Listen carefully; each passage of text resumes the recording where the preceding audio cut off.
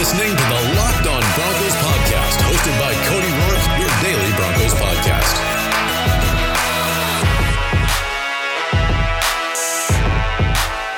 From the south stands to the end zone, you are Locked On Broncos here on Thursday, January 30th. Here on the Locked On Broncos podcast, I'm Cody Roark, your host, NFL analyst and Broncos insider for the Locked On NFL Network. You guys can follow me on Twitter at Cody Roark NFL. You can follow the show on Twitter as well at Locked On Broncos. Today's show is brought to you by our good friends over there at MyBookie. But ladies and gentlemen, I'm super excited about today's episode. We continue our film series review with Joe Rouse of Mile High Report. We're breaking down weeks 9 all the way up till Drew Lock's debut against the LA Chargers in week number 12. But ladies and gentlemen, I'm not going to make you wait any further. Let's get into our interview with Joe Rouse of Mile High Report for our film series review. All right, ladies and gentlemen, back here for our film series review, Locked On Broncos. I'm joined by Joe Rouse of Mile High Report. Last time we broke down the film from last week's episode of the show. We reviewed weeks 5 through 8, and now we're going to take a look at week 9. We're going to take a look at the bye week because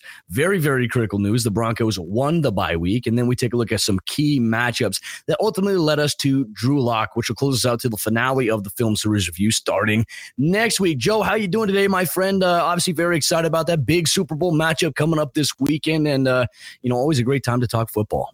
Yeah, happy to be here. It's going to be a good one. I know we were going back and forth here because we're not going to get you on here for Friday's episode. Quick kind of prediction here at the top before we dive into all the film stuff. In terms of the Super Bowl, how do you see it going? And if you had to choose an ideal winner, what would your ideal scenario be for the Super Bowl this weekend? So I'm rooting for the 49ers, but I'm picking the Chiefs. Okay, all righty. It's kind of hard to pick against Pat Mahomes at this point, and I just think the Chiefs defense is good enough that there's going to be issues for Jimmy G, and I think he won't be able to score enough points. So I hope I'm going to be wrong. intrigued to see that. Well, I think it's a big game for Jimmy Garoppolo, too, because, he hasn't had these playoff games where he's just lighting it up. There's been some things he's done well. That first drive against Minnesota, it was pretty good. Then after he threw the interception, things just kind of slowed down a little bit for him, and they really utilized that running game there. But I think they're going to have to find a way to get the passing game going, and Jimmy G is going to have to be on his game. I think that the running attack for San Francisco is great, but I think the Chiefs are going to come out here and try to game plan to stop that and try to force Jimmy G to throw, which it could go one or two ways. It depends on which Jimmy G shows up. But we're all looking forward to the Super Bowl. We'll do a little bit of a poll here on Twitter. We'll give all of our guest picks throughout the week on who has the Super Bowl. But ladies and gentlemen, let's dive into our film series review. We're jumping into week 9, and this was the action where we know Brandon Allen was jumping in as the new starting quarterback for the Broncos. Joe Flacco placed on injured reserve with that herniated disc in his neck area. And now all of a sudden, the talk in the media, the buildup, Brandon Allen, what if he lights it up for the Broncos in his debut? Do they go with Drew Lock? All these questions kind of reared its head prior to this matchup, but coming into it, Brandon Allen entering the lineup, no Emmanuel Sanders, you have Cortland Sutton still there, and Brandon Allen goes to him very early, and a spectacular catch over Denzel Ward for a touchdown. We saw that happen there, and some momentum there, and this was really a battle of really two teams that are struggling for their identity, both 2-win teams at the time, and the Browns weren't who we thought they were, and the Broncos, this is one of those games where I felt like we might have gotten a false positive on what this team could be, especially with Brandon Allen. Yeah. After this game, it was kind of a QB wins kind of win. Brandon Allen had a couple of really nice big plays, but a lot of it was he got the ball in the hands of Noah Fant. Noah Fant broke 3 tackles on his way to a long touchdown. Cortland Sutton bailed him out on the touchdown catch over Ward. I give him a lot of credit. Brandon Allen wasn't afraid to give his receivers a chance on the ball, but at the same time, his accuracy was it wasn't great. His ball placement, there was a couple plays. It shows up later on, too, where the receivers kind of have to bail him out. And I would say, though, his mobility made a big difference for the offense, and you could really kind of get an idea of what was coming once Drew Lock was able to play. And there was a specific play, too. I believe it was Myles Garrett that was having pressure off the outside edge against him. And his mobility, Brandon Allen was able to pick up the first down with his legs, which is something that through the first 8 weeks, we didn't see that with Joe Flacco. We were almost like, okay, the Broncos might benefit from having a mobile quarterback. And so I think a lot of people, too, remember after this game, everybody's going crazy. You know, I posed the question beforehand, what if Brandon Allen lights it up? What does that put the Broncos at in terms of the quarterback position? I think ultimately Brandon Allen had a good first game. And, you know, he had a pretty good second game, too, and then he came back down to earth, and we're going to get to that in just a little bit. But taking a look here as well, some notes. Justin Hollins notched his first NFL sack, and in this, though, the pass rush was productive for the Broncos. They were able to fluster Baker Mayfield a little bit, even though they had Jarvis Landry, they had Odell Beckham Jr. Those receivers really weren't much of a threat in this game due to the fact that the Broncos defense was playing pretty stingy, which we saw them kind of turn things around a little bit against LA, build up to Tennessee. Obviously, the game against Kansas City, it was just kind of one of those blowout, embarrassing type games. And then the Colts, it was just a heartbreaker. But this Broncos defense started to get some things rolling a little bit. And overall, and they had guys like Duke Dawson playing inside the nickel. And outside of that, the defense did what it was supposed to do. The offense still struggled. And really the bright spot came from Brandon Allen in the passing game, which wasn't something to be completely special about. But the run game, like you said, struggled. They didn't have a lot of those kind of plays where we saw Philip Lindsay, break a big run. I mean, it was a very limited year for him. And in this matchup, too, the Browns defense, they just swarmed. They swarmed against the run pretty well. Yeah, it was one of those games where the Browns kind of had the Broncos bottled up, except for a few big plays where they didn't. And that ended up being the difference in the game. The one thing that really made the difference in this game, and it didn't get talked about at the time because Brandon Allen, the defense is really the reason Denver won this game. Justin Simmons and Von Miller, I think in particular, they came up big. I do think this game also really illustrated how important the addition of Tim Patrick was going to be. Leading up to this game, there was a lot of debate, and people weren't necessarily happy about the fact that Tim Patrick meant it might be Theo Riddick or Drew Lock, but there was no question that Tim Patrick was going to be coming off IR. And watching what they had to try and do with Deontay Spencer kind of throughout the game really made it clear that that was going to have to happen. Kudos to Spencer. He did more than I thought he was going to do last year, but he was kind of exposed as an offensive weapon. He was small. He had a fumble. He had a missed deep catch. He's a special teams guy. He's a good returner. I don't think he's ever going to be a receiver you can win with. And yeah, other than that, I think that was kind of it. Devontae Harris had a really great couple of plays in this game. Really good pass defense in the second quarter, and then he had one at the end of the game that was really clutch. And this was one of those games, too, where we noticed in the secondary, okay, hey, maybe the Broncos have a guy that they can develop, a young guy in the secondary. Devontae Harris was playing with some confidence coming in. You're playing against a pretty good receiving core. I mean, we all thought coming into 2019, the Browns are going to be a team that was going to, maybe be a 1 or a 2 seed in the AFC based on just the paper product itself with Baker Mayfield, Jarvis Landry, Odell Beckham Jr., just the weapons that they had. And you know what? Here's where the Broncos run defense kind of came into the play a little bit because they were going against Nick Chubb, who was the NFL's leading rusher at the time. He was having a lot of success, and they kind of slowed him down a little bit. He didn't get going as much as I think the Browns had hoped to get him into that whole entire mix there. But outside of that, like you mentioned, the Broncos defense came up big. And you mentioned on here, too, Justin Simmons. There was a play late in the game, and this was in the pretty much the red zone area.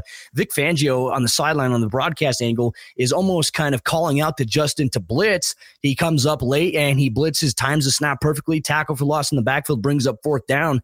That was huge for the Broncos, and this was one of those moments that I think we were looking at Simmons like, okay, hey, this guy is the real deal. I think if there's any doubt in your mind that the Broncos should pay Justin Simmons to keep him around long term, you should go back and watch this game. Not only for the plays he makes, where he is the guy, but you can see the impact he's having, just calling out and kind of like the entire secondary is built around what he and Kareem Jackson can do. And what was really surprising when I was watching this game again is even with Nick Chubb being such a threat, Fangio used a lot of split coverages, especially in the red zone, which means that both the safeties were back with the idea that it was keeping Baker Mayfield from being able to beat them quickly, and it was forcing Nick Chubb to have to try and do enough.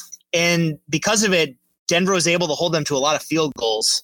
And I think it made the difference. And Justin Simmons is obviously the key to that. A great plug-in system, too, for Vic Fangio, and the hope is that the Broncos sign him to a long-term extension here this offseason. There is a chance he could be franchise tagged, but more likely the team is going to come to terms with him on an agreement, potentially around a 5-year deal. We wait for that to happen, but the Broncos would end up winning this game. Big win for them. They go to 3 wins on the season, and then that transitioned us to the bye week, and big news, obviously, Tim Patrick coming off IR. Drew Lock would begin practicing for the Broncos. His time period, his window was activated, and I think everybody was wondering, well, are they going to throw him in after the bye week? Or are you going to throw him in against a team like Buffalo or Minnesota? That would not be an ideal situation for a rookie. So the Broncos obviously felt as if, okay, we're going to place Brandon Allen here in that situation. He's going to go against these 2 tough teams because he's going to have the bye week to prepare. And really, the Broncos didn't do anything practice-wise for the bye week. Vic Fangio gave the guys some time off to heal and spend time with their families, which is something that won over the locker room even more with some of these players, which I think came at a very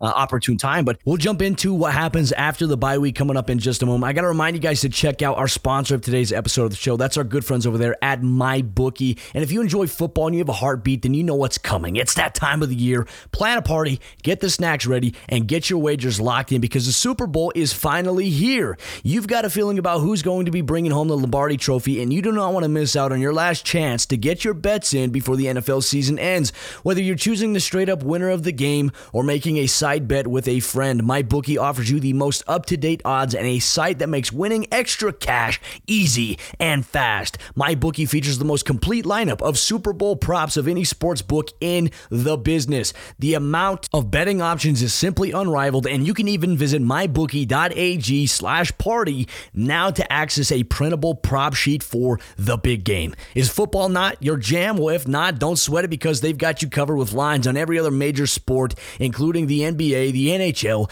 and the NCAA. Plus, if you deposit right now, they will match your deposit halfway. That's basically free cash to throw down your best bet. This will be the last chance to take advantage. To sign up now, enter promo code LOCKEDON when you make your deposit. That's promo code LOCKEDON to give your bankroll a jumpstart. MyBookie, where you play, you win, and you get paid.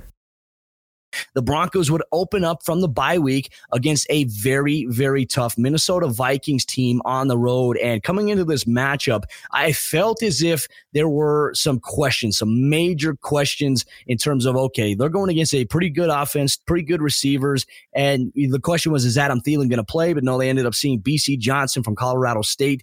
And really, I think the biggest thing in this matchup, Joe, was the fact that Brandon Allen, this Broncos offense, they came out firing right away. And there was a play, I believe, was on the first series. I believe Brandon Allen's first pass was kind of sloppy. And then the next one, he finds Noah Fant down the right sideline, right between the hash mark. Well-placed football. And then you'd connect with Courtland Sutton on a big play downfield against Xavier Rhodes. I mean, this was one of those games where the Broncos showed out. And you were really excited about it because they're going against a very good run defense and a pretty good defense altogether. What was your thought process really on the start that the Broncos had in this game to get up at such a big time? I mean, this is the game that really showed what could happen when Scangarello really opened up the offense. The shot play to Fant was just insane. 21 personnel. They used Deontay Spencer as the receiver, which is weird because in 21 personnel, normally you have 2 tight ends. Well, in 21 personnel, you have 2 tight ends, 2 running backs, and just 1 receiver, and they kept Spencer in. They put him in motion, and usually when they had him in motion on plays like that, it was really obvious he was going to be the one getting the ball. But instead, it was play action, then Fant down the seam on the right side, and he had a huge opening in the zone. And the Courtland Sutton catch was big. A couple things that kind of showed up in that first half, and I looked over it again, is even though Denver did get up big, they had a couple plays that kind of went their way. That was kind of when Denver blew the lead in the second half, it wasn't necessarily that all of a sudden they collapsed so much as just the Vikings were a really good team and things kind of finally started clicking for them. In the first half, Kirk Cousins sat on a receiver too long, ended up having an incomplete pass where he should have had an easy 12 yards. There was a couple sacks, just plays where Cousins should have done more and he didn't. And again, kudos to Denver for kind of making the most of it and getting that lead. But after the games, I know CBS made a big deal about the 199 narrative about how in 5 years, Denver was the first team to blow a 20-point lead like that. But the thing is, again, Denver is, in terms of overall roster talent this last year, Denver was not on the same level as Minnesota. So the fact that they played with them as tough as they did I thought it was really, really encouraging. What I think too, Joe, is this matchup. I mean, everybody expected Minnesota to just come in and steamroll the Broncos with how well that they were playing offensively and really off the play action. One thing that changed for the Broncos, being on the field a lot defensively in the second half, that was a big key for them. But the Minnesota Vikings, they went up tempo, they went no huddle, and the Broncos just had a really hard time adjusting. And you talk about miscommunication errors. This is where we started to see some of the teams utilize that formula where they'd run guys on the over route against the Broncos when they were in a cover 3 defense. They'd identify that, and that's what led to obviously Rudolph being wide open for a touchdown and being able to do that. Then on the touchdown to Stephon Diggs, Chris Harris Jr. playing at cover 3, and Kareem Jackson doesn't get over in time. Kareem Jackson openly says, look, that was I should have been over there. And it led to that narrative too, which I know you and I have talked about a lot. Everybody on Twitter saying Chris Harris Jr. is washed. But the reality is the film, when you know the scheme, you know the play, it actually doesn't prove that. It doesn't say that that's what the narrative is. It just says that, look, there's miscommunication on several times for this Broncos defense consistently this year that led to some big plays. And it was something that teams started to game plan for. They started to game plan to maybe get them in a cover 3 look. And the Broncos, unfortunately, it took them a few weeks to adjust to it. You mentioned also some nice plays too. Shelby Harris, 3 sacks, breakout game for him. Obviously a forced fumble. Will Parks on special teams coming down right before the halftime, forcing a fumble on the kick return. And unfortunately, Brandon Allen at that point threw an interception. And it didn't really lead to anything for the Minnesota Vikings, but it was one of those plays that snowballed into momentum going into the second half for Minnesota. Yeah. And I think the big thing from this game, I think you touched on it with Harris, is the narrative started about how he's getting too old and he's washed and all that stuff. But the thing is, what it really illustrated in this game is how Minnesota kind of created the blueprint for how to get big plays on Denver. Basically devote enough blockers to Von Miller and find a way to get isolation with a crossing route over the top. And it ends up leading to these gaps in the zone, because if you leave any zone long enough without getting pressure on the quarterback, holes are going to show up. And that happened here, and it started to happen in games basically from here on out. And I don't think that's necessarily on Chris Harris, and I don't necessarily blame Fangio. I just think it's one of those things. Denver essentially had one proven cornerback in the safeties. And again, kudos to Devontae Harris, but he shouldn't be on Stephon Diggs. There was a couple plays in this game where that was just, and again, that's not trying to hate on him by any means, but Stephon Diggs is one of the best 5 receivers probably in the league. Easily. Asking any corner to cover him one-on-one is recipe for disaster. And so Diggs in general, he created problems. And so did Courtland Sutton too. But the one thing too is after Courtland Sutton had several big receptions through the air, obviously drawing penalties, he's really good at that. He almost led the NFL, if I'm not mistaken, in terms of penalties drawn by a receiver. And this is where we saw Tim Patrick kind of emerge. And we thought to ourselves after this game, okay, look, if Tim Patrick can consistently put something together in a sense of when teams are looking to shut down Courtland Sutton, if he can respond the way he did in this game, look, the Broncos have that size on the outside. What happens if they get that slot player? And I think that's a big narrative that we're going to be looking at all offseason in terms of speed and obviously a guy that can be a presence inside the slot. Tim Patrick, a lot of love for him. Coming off of that broken hand he sustained against the Oakland Raiders in week 1 on a special teams play. For him coming back, it was a big game. He also banged up his shoulder on this one, played through it. But outside of that, the biggest disappointment was the Broncos. Look, they had a chance late in that game to make a little bit of a run. And there was a play, I believe, if I'm not mistaken, I felt as if Brandon Allen kept it and he actually ended up giving it to Philip Lindsay, who got the play. Brandon Allen kept it. It was a run play, and you almost have to wonder if Noah Fant maybe blocks a little bit longer. Brandon Allen might score a touchdown. The Broncos win this game. Unfortunately, it settles in with a goal line situation. You have an attempt that ends up as, not calling a PI. You have a face mask on Tim Patrick by the defensive back, and your last attempt to Noah Fant, some contact there on a back shoulder throw, and obviously goes incomplete. The Broncos lose on that. The refs just swallowed the whistle, unfortunately, which they tend to do that, I guess, in Minnesota. And it was a kick in the stomach a little bit, but it was an encouraging loss, I think, that was my big takeaway from this one. But it was a painful ending. It didn't feel as bad, overall, in a sense, okay, the Broncos, they were up 20-3 at one point. They get outscored big time in the second half. But I think the thing that we took away is if we looked at the narrative coming into the game, look, the Broncos roster in comparison to talent on offense and defense didn't come anywhere close to what Minnesota has, and they competed and they battled their tail off. I mean, it was something that Vic Fangio alluded to, is how proud of he was of these guys who just battled and stuck with it. And things are going to turn around. And I really believe that this team embodies that mindset.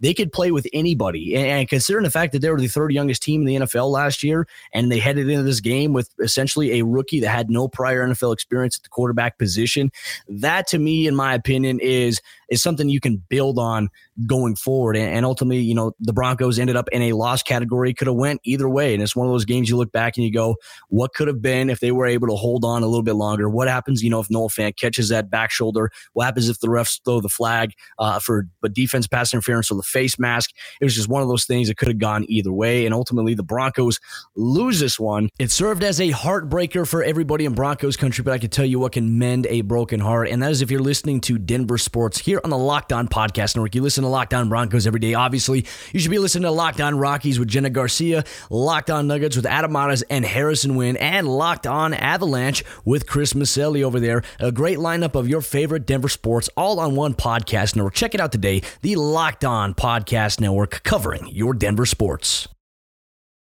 And let's get to the Buffalo Bills game here, Joe, because this was probably the ugliest game of the entire season for Denver, maybe outside the Kansas City game at home. And it was just really the Broncos didn't come out. They didn't compete. They just got smacked in the mouth.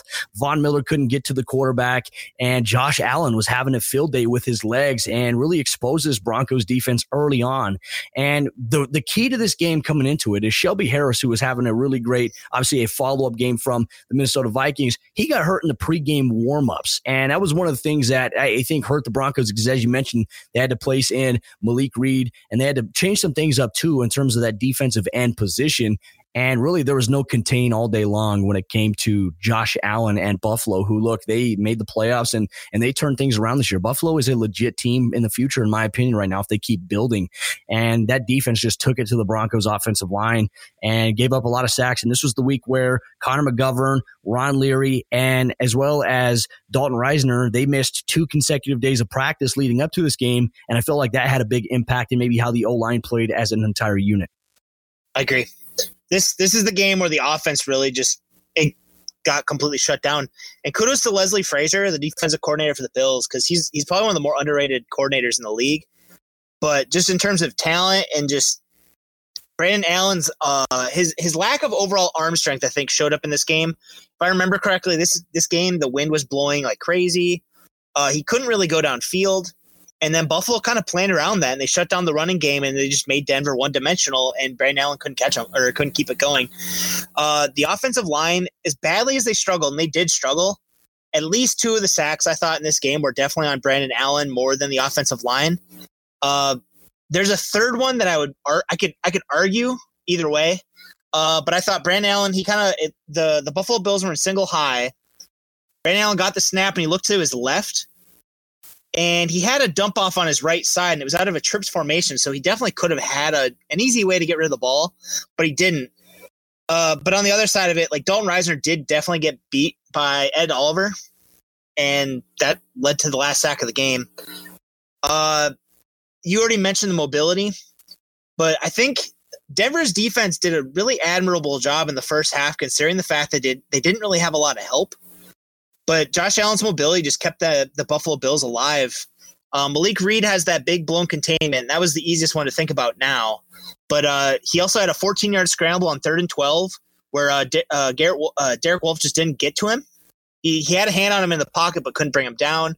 But also there's a 1st and 10 late in the game, about 30 seconds left. Buffalo's trying to get a field goal, and he had a 14-yard scramble.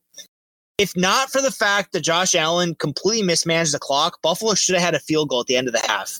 And granted, I'll take it, but his mobility was killing them early.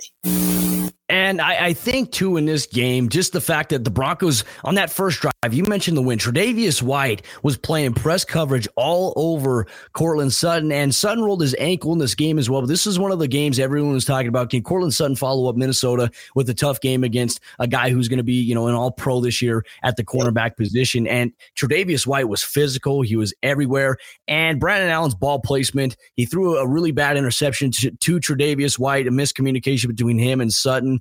And really, that was just the snowball effect to the Broncos really not competing in this game and getting kind of blown out, not necessarily by a big score, but obviously when you lose 20-3, you're bummed out about it. It's not something that you go back and you take into consideration of, is this a game we can build on? I think this is one of the games too, if we want to throw out the Kansas City Chiefs snow game. This was one of the games I go back and I look at and I was like, if I'm the Broncos, I want to throw this game away. I want to burn the tape because you didn't get anything out of this. Devontae Harris, this is where we started to see his struggles continue. It started with some confidence against Stephon Diggs, and we talked about the dynamic of him there, but in this game against Cole Beasley, he just had a rough game, and this is what led to Isaac Yiadom being placed back into the starting lineup. The Broncos lose once again, and that sets everything up for our discussion with the Los Angeles Chargers. Drew Lock, his first home game for the Broncos, getting into all the action there. And what were the biggest questions coming into this game? Because everyone was wondering, what's Drew Lock going to do? And I remember just the outcry during Twitter of this game, and everybody was saying, look, the Broncos are being way too conservative. They're not letting Drew Lock throw the football. But you got to factor in the Broncos are going against a pretty damn good defense, a very good pass rush. And this was arguably, in my opinion, one of the offensive line's best performances as an entire unit against Bosa and Ingram, who these guys were both healthy, and that Broncos defense, did a pretty good job against Phillip Rivers. Draymond Jones getting an interception early on. They got some pressure, but really in this game, there were some breakdowns in coverage. Justin Simmons and Isaac Yiadom running into each other, which led to a big play by Mike Williams. I felt in this game, we saw a lot from Isaac Yiadom, and everybody wanted to roast him as well. And obviously, I think the biggest story of this game, no Von Miller, and his consecutive start streak ended at 95 games in a row. He tried to go pregame, didn't feel good with it, but his energy was all over the place, and the Broncos somehow win this game. But what were your thoughts going back to Drew Lock's debut? And this was a big game. This was a turning point for the Broncos in 2019. Oh, most definitely. It's kind of crazy to think about what could have been with this season if Drew Lock had never played. It's interesting to think about the fact that was even a question. Right up to this game, I ended up going back over all of Drew Lock's preseason tape, and I was very nervous because in the preseason, his footwork was still quite messy. He was reading the field slow for what you were hoping for, and he comes in this game and he really kind of shocked me. His footwork looked a lot better. He was still a little bit too reliant on his first read, but I mean, he was a rookie coming off of 2 weeks of practice. And that was really one of the things that I was really stuck on when people were getting mad about the play calling and how conservative it got, because it did get kind of conservative at the end. But one of the things was Drew Lock had 2 weeks of practice, and the fact that they were trying to get Brandon Allen practice at the same time meant that Drew Lock had limited snaps running plays. And you can argue one way or another whether that was the right call, but the fact that he didn't have all those plays, and I mean, everyone remembers him looking at the play call sheet on his arm. Part of the reason he was doing that is he didn't know all the plays yet. So you only have so many play calls to go with, and then you're facing off against Melvin Ingram, Joey Bosa, Derwin James. Like you got to kind of try and protect him a little bit. And I thought Scangarello did a good job of that. The other big takeaway from this game, I thought, was Justin Hollins. The fact that Von Miller wasn't in this game, and then Malik Reed actually got hurt. Justin Hollins played a ton of snaps in this game, and he forced a hold by Russell Okung in the second half, and it was huge for the game. Phillip Rivers was driving, and he had a first down on a pass play, but because of Justin Hollins, he had to jump on the snap, so he timed the snap right.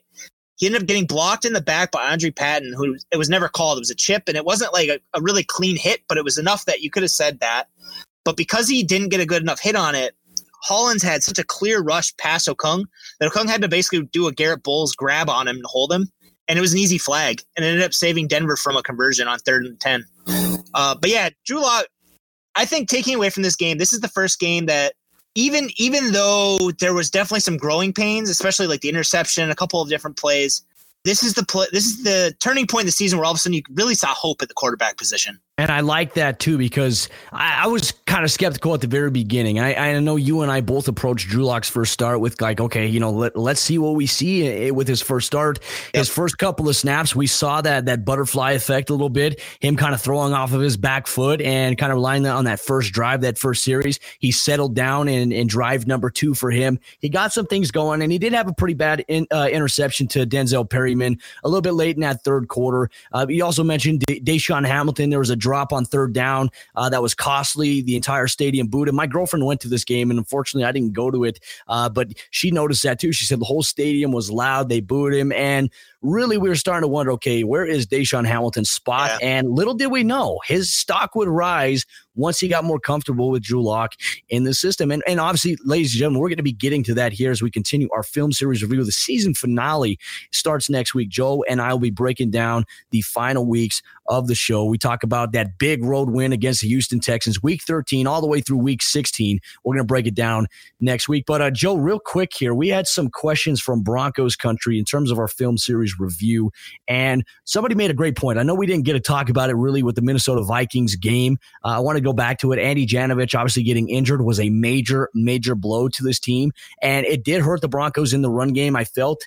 But the one thing that we did see from it, the blessing in disguise, was that Andrew Beck transformed into a guy that we feel like could be used as a hybrid, not only just as a fullback, H-back type guy, but he can play tight end for the team, and I think he's got a very valuable role, especially in a Pat Shurmur style of offense. I do too. One of the things, I started doing a lot of homework on the Pat Shurmur offense and where it changes for Scangarello. And one of the big differences is the fact that Pat Shurmur uses 11 personnel, so 1 tight end, 3 receivers, on more than 70% of his snaps, compared to with Scangarello, it was about 55%. The fact that Andrew Beck is going to be able to contribute as both a tight end and or a back really makes him a valuable player. Plus, he's a special teams contributor. Because one of the things that Pat Shurmur does like to do is, even though he'll come out in like 11 personnel, there will probably be snaps where essentially Noah Fant is a big slot receiver. So having a tight end, and it could be Jeff Howerman, it could be Troy Fumagalli, it could be Andrew Beck as that other tight end on the line, having that versatility there would be very great. I think the Broncos are ultimately hoping to get that back in the mix in 2020. I know there's a lot of questions for Drew Lock. There's a lot of questions for this offense, but I think Broncos fans still need to embrace the bill that you got to be patient, because this team will piece it together. It's going to take some time. Now, luckily, we enter the offseason. They're going to get a lot of work together. They're going to be able to learn the whole system with Drew Lock as the starting quarterback, terminology under Shurmur's offense. They're going to mix and match it together. And they got a coaching staff that is very experienced all across the board, and obviously with Mike Shula coming into the mix now, I think the Broncos' young guys that they have on offense and defense, they've got some really dang good coaches that have a lot of experience in transforming players and getting them to play at the best of their ability. And we certainly look forward to that. And, Joe and I, we're going to be doing a film series review for 2020 after that season ends. We might even do it weekly as well. So we might end up having you on the show here, Joe, for some of our post games when the Broncos play. And, Joe, as always, I want to thank you for jumping on here today for our film series review here, Locked On Broncos, breaking down all the action. The Broncos start to face that turning point with Drew Lock entering the lineup, and Broncos fans are very excited because now they are locked on and really took on a new meaning. And Joe, look forward to next week, man, when we break down weeks 13 through 16. Yeah, it's going to be fun.